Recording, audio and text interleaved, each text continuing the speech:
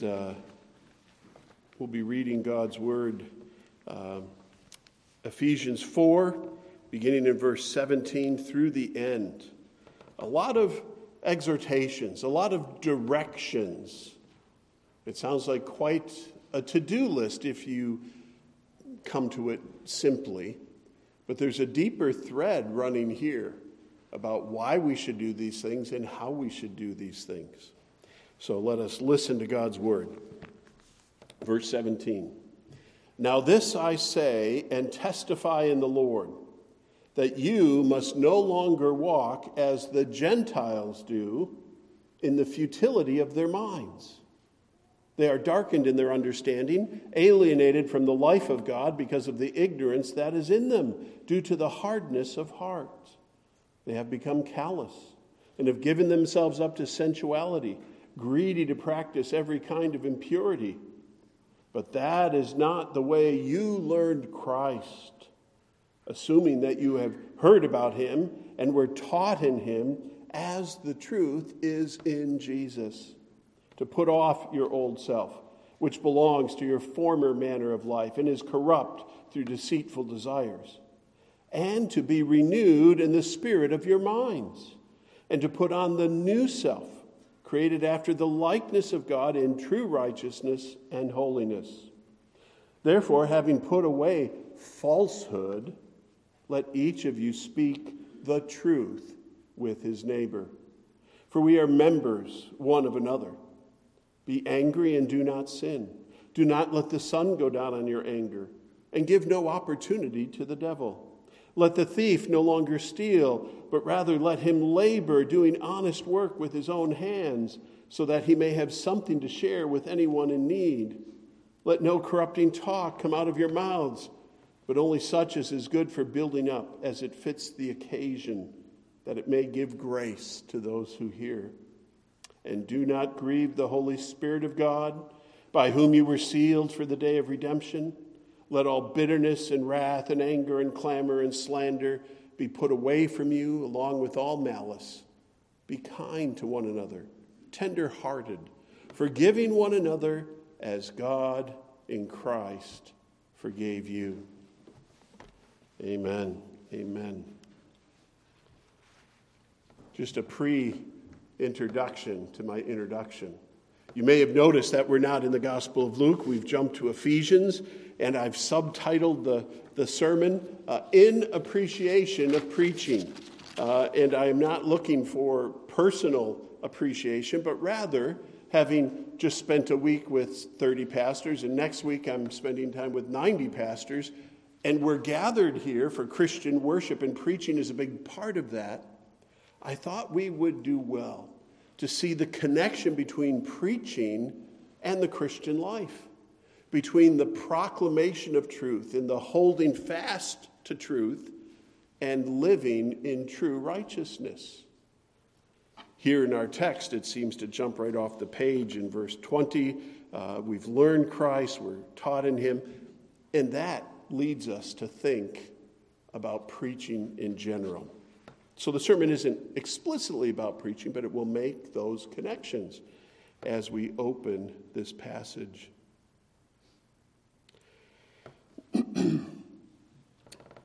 Perhaps you remember a few years ago, it was in the 2000s, 2006 to 2009, a series of TV commercials.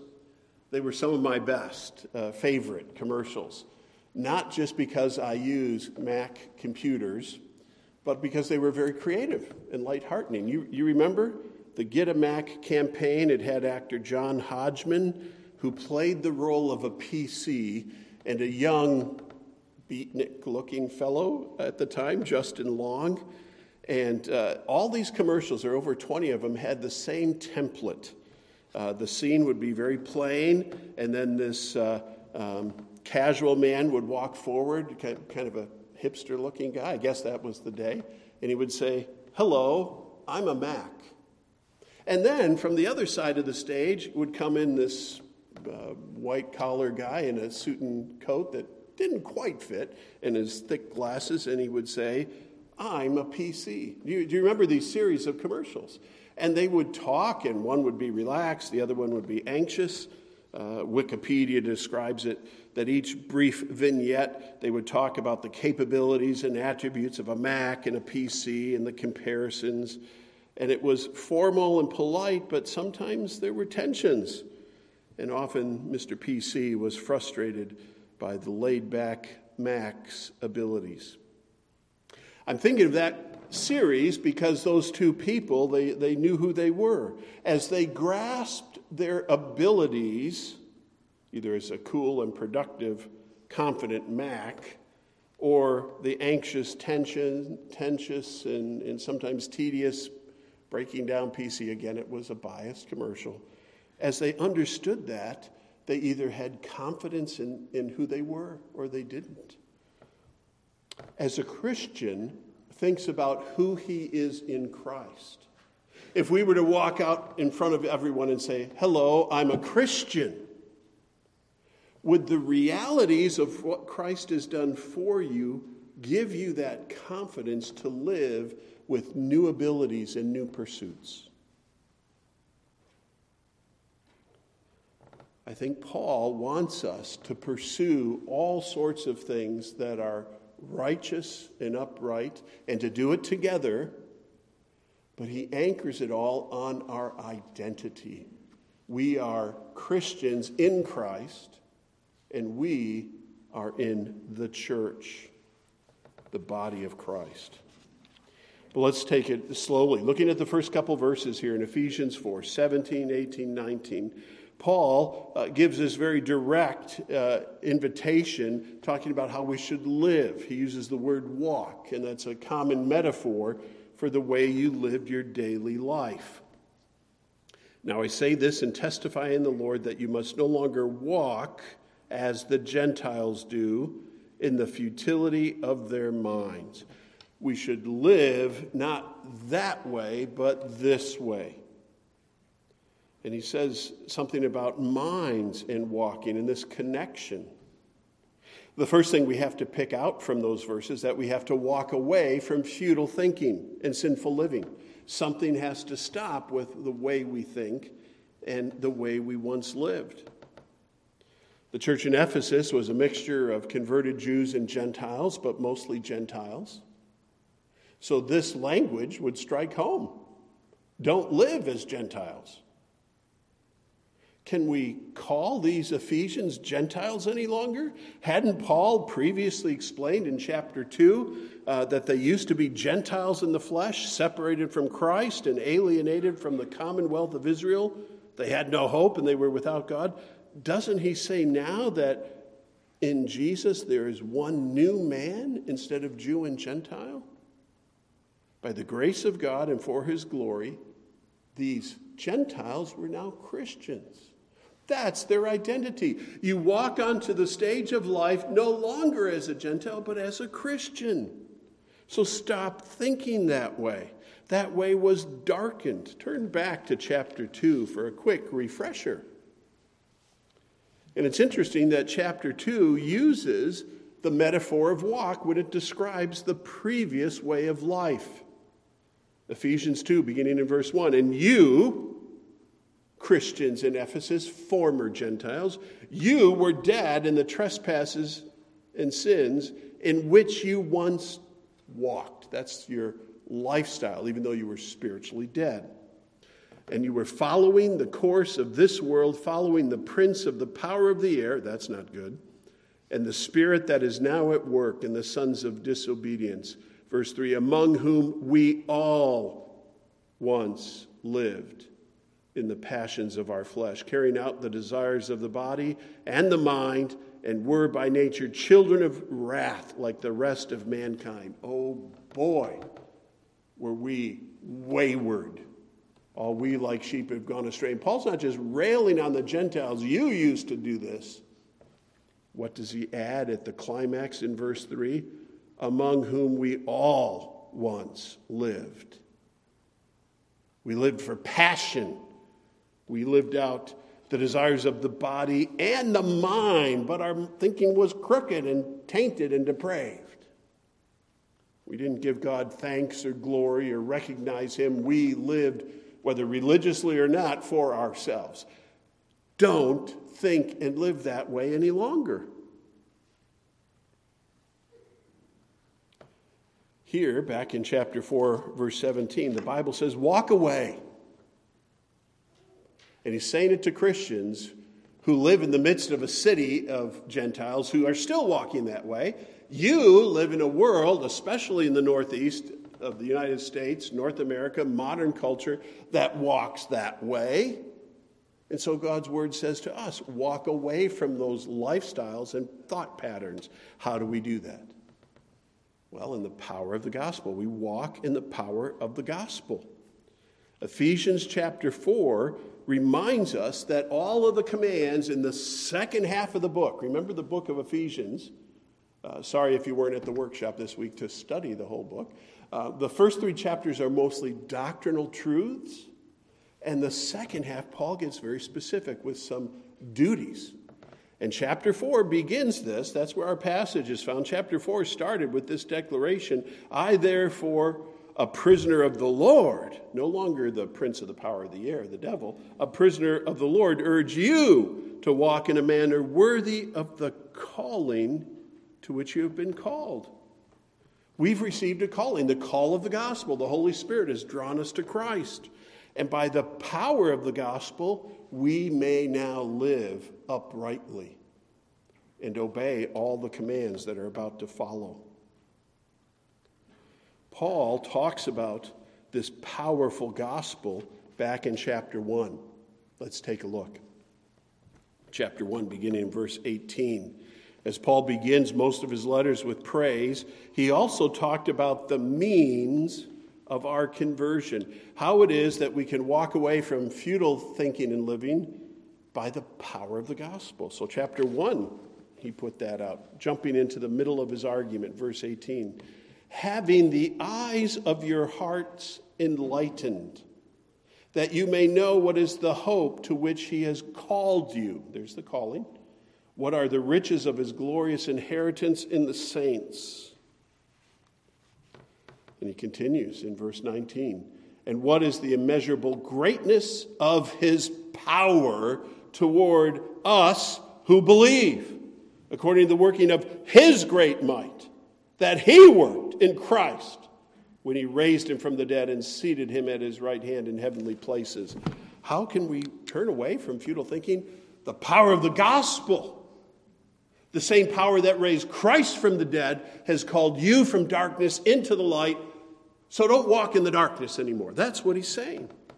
And when he gets to the practical applications of that truth from chapter 1, the implications are listed out in the paragraphs we have before us.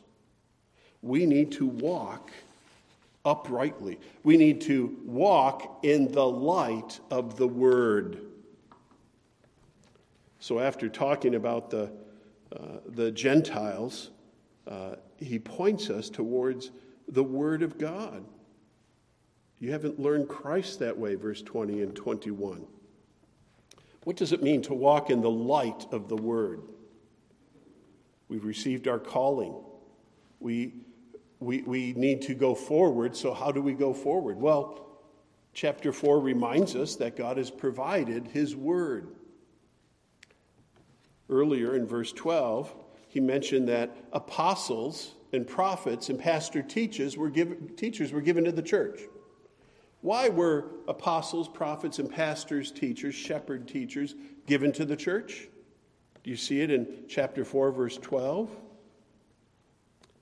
To equip the saints for the work of ministry, for building up the body of Christ. Or in verse 15, Paul had talked about the work that goes on in the church. He said, rather, speaking the truth in love, we are to grow up in every way into him who is the head, into Christ. So, walking in the light of the Word, having the Word ministered to us by those given to the church, and this is where appreciation for preaching comes. God gives you teachers and preachers, whether in the pulpit or just in your life, maybe a mature believer who comes alongside you or in your Bible study group. God ministers his word through his servants to you. Walk in the light of that word. And if I were preaching this same sermon to the preachers, as I will next week, I'll be telling them of their duties to speak that word. They want to see their church grow. They want to see their people conquer their temptations and sins. Preach the word. You're not all the preachers, so I'm just exhorting you, receive the ministry of the word and minister it one to another. Walk in the light of his word. We sang, thy word is a lamp to my feet, Psalm 119, verse 105. But do you remember we started the service with Psalm 19, the law of the Lord is perfect. As the psalmist celebrated the law of God, didn't he not only say the word of God is great, the Hebrew poetry has a couplet. He says something beautiful about God's word, but then he talks about the rubber meeting the road, how it's going to help you. Just listen, these couplets from Psalm 19. The law of the Lord is perfect, reviving the soul. Word, effect. The testimony of the Lord is sure, making wise the simple, making wise those who once thought pretty silly stuff. The precepts of the Lord are right, he continues, rejoicing the heart.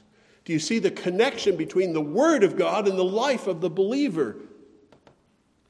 The commandment of the Lord is pure, enlightening the eyes. The fear of the Lord is clean, enduring forever. The rules of the Lord are true and more righteous altogether. More to be desired are they than gold, even much fine gold. God's word is not simply beautiful, but it is the means to help us change and to walk in true righteousness. Walk in the light of the word. Back to Ephesians 4, as we're talking about how we should walk and doing so with appreciation for the ministry of God's word. We want to focus on what is added here in verses 20 through 24. Live as one in union with Christ, verses 20 through 24. Paul begins this new section with the word but, that negating conjunction. Okay, he says, walk away from that, but that is not the way you learn Christ, assuming that you have heard about him and were taught in him as the truth is in Jesus. That's what we've just been saying. But what he adds here is that we've not only heard the truth and been saved, but we are created anew in Christ. We've heard the truth. We went back to Ephesians 1, how when we heard it, we believed and God worked our salvation. That pattern of hearing the truth and being saved worked between Paul and Timothy. You remember Timothy, right? What do we know about Timothy? Well, his dad was a Greek Gentile. And we're kind of talking about leaving Gentile or worldly ways. Did Paul ever give Timothy some advice? He was saved, of course. What advice did he give? Well, let me just tell you, in 2 Timothy chapter 3, you probably know where I'm going. 2 Timothy 3, he breaks in not only praising Timothy for his mother and grandmother who taught him God's word. 2 Timothy 3, beginning in verse 14, but as for you, Tim, the former Gentile, now a Christian, continue in what you have learned and have firmly believed, knowing from whom you learned it, and how from childhood you have been acquainted with the sacred writings which are able, the word able talks about ability. Acquainted with the sacred writings, Scripture, which are able to make you wise for salvation through faith in Christ Jesus. Indeed, all Scripture is breathed out by God and profitable for teaching, reproof, correction, for training in righteousness, that the man of God may be complete, equipped for every good word. You've heard the truth, stay with the truth. It saves you, it secures you, it will equip you. And it does that as we are united in Christ. Do you notice how these verses back in Ephesians 4, 20, 21, 22, we'll get to put off and put on in a minute. You are created anew in Christ. Look at the language, the prepositions in this section. You have learned Christ, assuming that you have heard about him and were taught in him, to put off and put on. Verse 23, to be renewed in the spirit of your minds. Verse 24, to put on the new self, created after the likeness of God, that's Jesus, in true righteousness and holiness. There is a union here with Christ. One of the themes, and again, we're drawing on almost the whole book of Ephesians. If you've read it, you will remember this. The whole book is filled more than any other epistle with the words in Christ, through Christ, by Christ. All those prepositions talking about how we're connected with Christ, in him. What does that mean? It means we're in the body of Christ.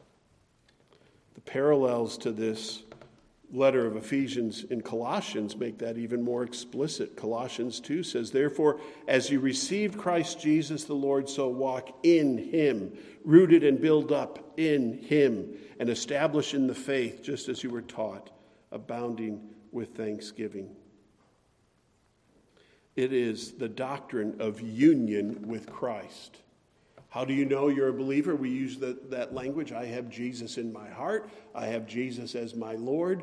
It's not just the legal forensic relationship or the experience emotional relationship. It is a true spiritual union with Christ by which we are saved. We're robed in his righteousness, and in him we can understand the Word of God. We can put off our old way of life and put on a new way of life. So this second heading, as these verses get to put off and put on, tell us that we are called in Christ to true righteous and holy living. That's part of our call. Chapter 4 talked about the call. Chapter 1 talked about the call. Paul's using language of walk this new way. And he says, put off your old self, which belongs to your former manner of life, and is corrupt through deceitful desires, and be renewed in the spirit of your minds, and put on the new self, created after the likeness of God in true righteousness and holiness. We once imagined we were right with God. We once imagined we knew what was best. We once imagined what would satisfy my desires. God made us with desires, but I know best how to satisfy them. The futile way of thinking does not lead to true righteousness. Maybe self-righteousness, but it led the Gentiles not to purity, but to impurity. Not to be tender-hearted, but to be callous. Put that off so that you can put these things on which are fitting for those who walk with Christ. I think it's interesting. You wonder why we have such a large passage before us today. Well, I think it's helpful to cover a lot of ground. But the following passage, the next large section, beginning in verse 17, explains our new attire. When it says, the commandment says to put on, and it points us towards true righteousness. This next section, beginning, in verse 25, describes that new attire. And it describes us as wearing it as we live with grace with one another. This last paragraph will talk a lot about what that looks like and the fact that we are wearing that attire together. And rather than break down each of these verses, which could take several minutes each, let's gather them together. Because starting in verse 25, Paul gives us several handles and descriptive. Listen, for instance, for some body parts. I'll read through it once, but listen to how we might gather together all these commands. Verse 25, therefore, having put away falsehood, that's the putting off, let each of you, this is the putting on, let each of you speak the truth with his neighbor, for we are members one of another. Be angry and do not sin. Do not let the sun go down on your anger, and give no opportunity to the devil.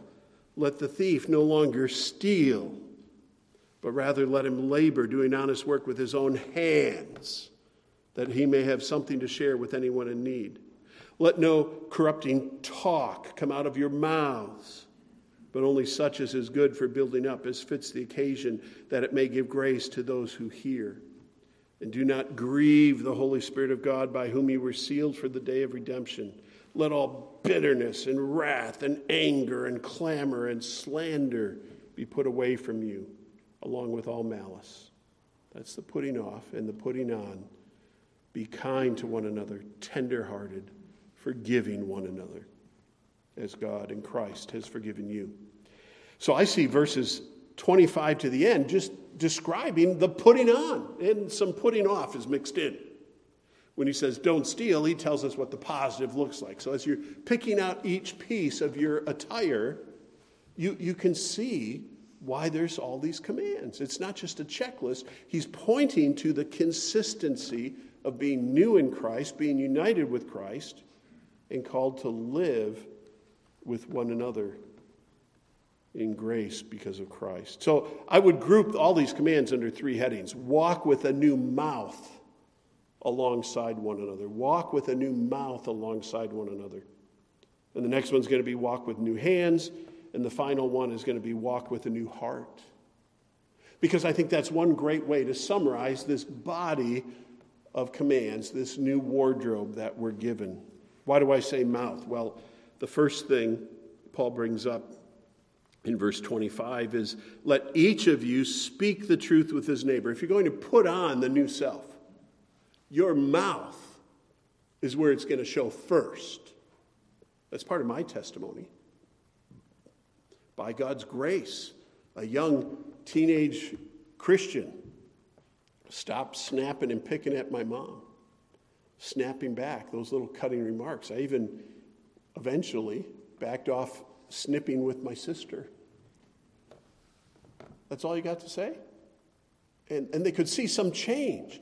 The change began with my mouth. Here, Paul's very explicit because he's talking to believers in Ephesus in the church and to us gathered in this church. Use this new mouth, speak the truth one to another. Well, why would he focus on speaking the truth? Why?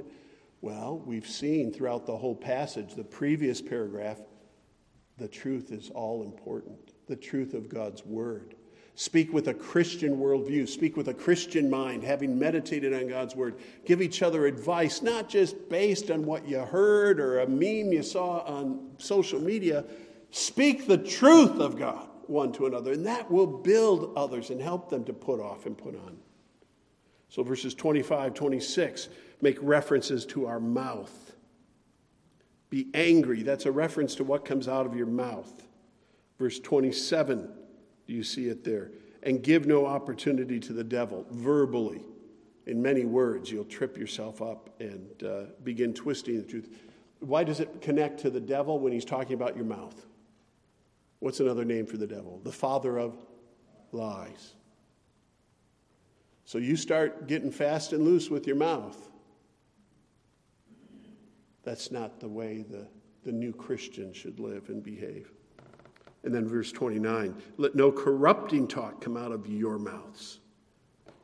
He doesn't want you to say something corrupting. And maybe it could be something that's true, but it tears down someone. You're really fat. You really are a pastor? Oh, your grammar's horrible. You're a pastor? It could be true, but he says it's not edifying.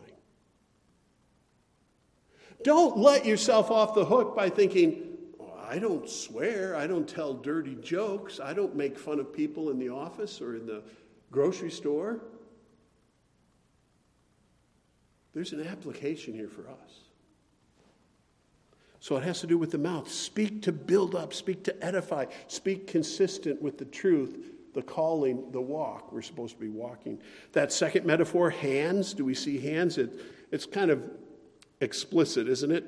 And maybe you let yourself off the hook because you're not a thief. Verse 28, let the thief no longer steal, but rather let him labor, doing honest work with his own hands, so that he may have something to share with anyone in need.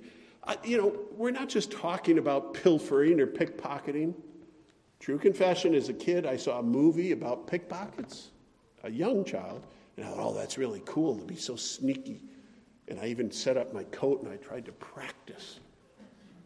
I thought, oh, that's kind of cool. And it's glamorized in the movie. Paul's not just talking about a life of crime. He's talking about, what do you labor for? Maybe you're a salesman, or maybe you're an accountant, or maybe you're a manufacturer and do some craft with your hands. It's a metaphor, people, for how you spend your energies and make your living and be productive with the work week. Do you apply your resources and skills to take advantage of anyone? Or are you focused on doing your best to gather the resources you need to feed your family and to have something to share? It's a comment about productivity and purpose. Walk with new hands. Walk with a new heart. Verse 30 says, do not grieve the Holy Spirit of God. Isn't that heart language? The Holy Spirit is a person, but he, as the Godhead, the third member of the Trinity, doesn't have a physical heart. But the analogies help us understand that the Holy Spirit can be grieved. He can be disappointed with what we do, with what is in our heart. What does it mean to grieve the Holy Spirit? Is it possible that after saying that in verse 30, verse 31 might give us some clues? Notice how verse 31 is a little different in this text. It's crammed with several things that talk about sins of the heart. A crooked heart, a self-centered heart, not a spirit-centered heart. Bitterness, wrath, anger, clamor. What is clamor? I want my way. Slander. It doesn't start with the tongue, by the way. Where does slander start? Out of the abundance of the heart, the mouth speaks. Malice. You don't just squint your eyes with malice at someone. It starts in the heart. And that's the throne room of God's presence with us, isn't it? In the inner man, the Holy Spirit's there saying, whoa, Christian, don't go there. Don't think that way. Don't feel that way. You're made new. Let the truth of God's word guide you. Remember the verse, the heart of a sinful man is wicked. But the heart of the Christian will be led in new directions. The heart of stone is replaced with the heart of flesh. Live with a new heart. In verse 32, certainly is the capstone not only for a new heart, but this whole paragraph about living by grace. Be kind to one another. That starts in the heart. Tender-hearted, forgiving. It should extend with forgiveness. It should extend with grace. That's why I'm calling this paragraph, Live with One Another in Grace. Because God treated you with grace. God extended grace to you when your mouth was still foul, when your heart was self-centered, when your hands served your own pleasures. God showed you grace. This is all a Christian worldview. Let me give you a couple of applications, closing exhortations, and it should be clear by now. Number one, the key here is the role of truth. The key here is the Word of God, the Bible. Christianity isn't just an ethical mindset. It isn't just a lifestyle that you pick up by hanging out at church. We are people of the book. And where God's word is absent, that gathering will not please God. Where we try to live just by what we think Jesus would like.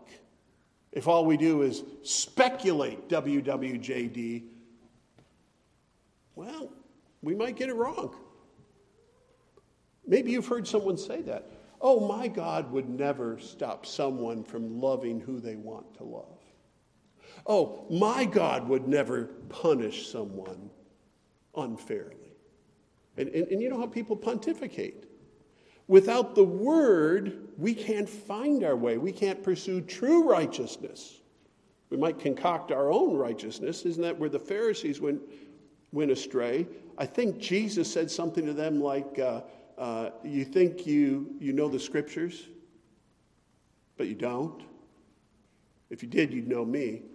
Instead, you religious legalists are caught up in the traditions of men. So the key role in living the Christian life and pursuing the life that pleases God is the Word of God. Because it starts in the mind, that fuels and guides the heart. How do you know where to step? Thy word is a lamp to my feet and a light to my path. God's word has the power to change us. That's the key. And I hammer away at that. That's not the first time. That's not the second time. That's not the 50th time. That's not even the 100th time I've said that from this pulpit. I hope in my ministry here for coming up on 3 decades is that this book matters. And it breaks my heart that some people are professing Christians and don't read their Bibles.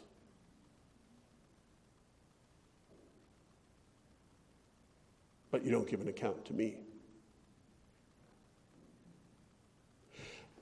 And I'm not just talking about grabbing a verse. I'm talking about, do we read it? Do we know it? Do we understand its content? I'm convicted. Every time I go to a Simeon Trust workshop, and it's not a conference, it's a workshop, you bring your homework. Here's Dave Bissett's homework. This is what I did with a passage that was assigned to me, and they look at me, oh, you didn't see the connections to the book of Job? Oh, you didn't see the connections with that theme from Hosea?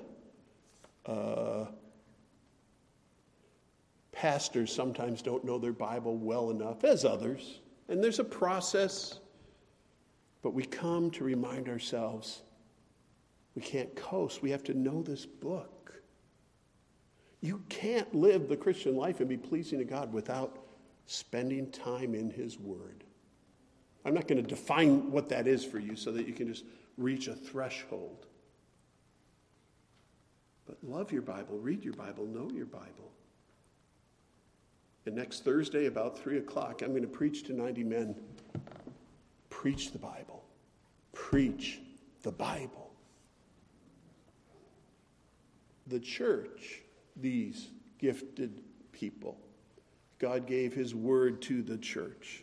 All the gifts. The fruit of the apostles and pastors and teachers and mature Christians is best found here. And if you want to be around with those who speak words to edify, this is the place to be. Final exhortation is this: our hope is forgiveness and redemption in Christ. It's not just the Christian ethic or knowledge from the Bible, but what God has done. As God in Christ forgave you, you can do this. As God taught you the truth in Christ, you can do this.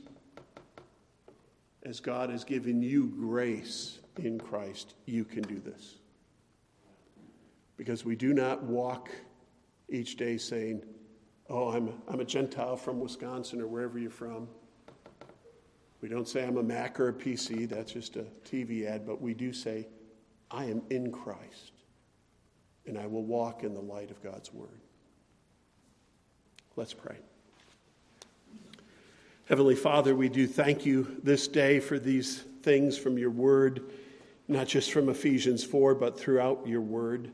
Your Spirit, Lord, is teaching and at work in every hearer right now.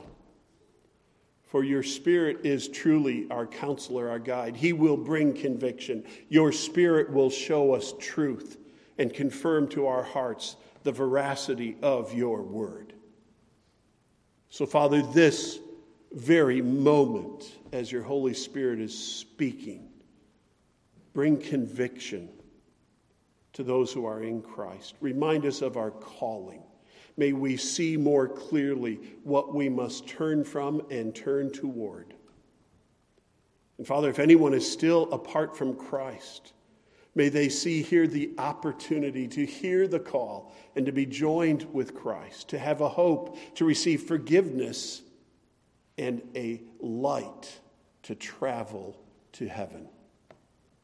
Father, we pray that you would do exceedingly abundantly beyond all that we can ask or imagine, as you've promised to do. We pray in Jesus' name. Amen.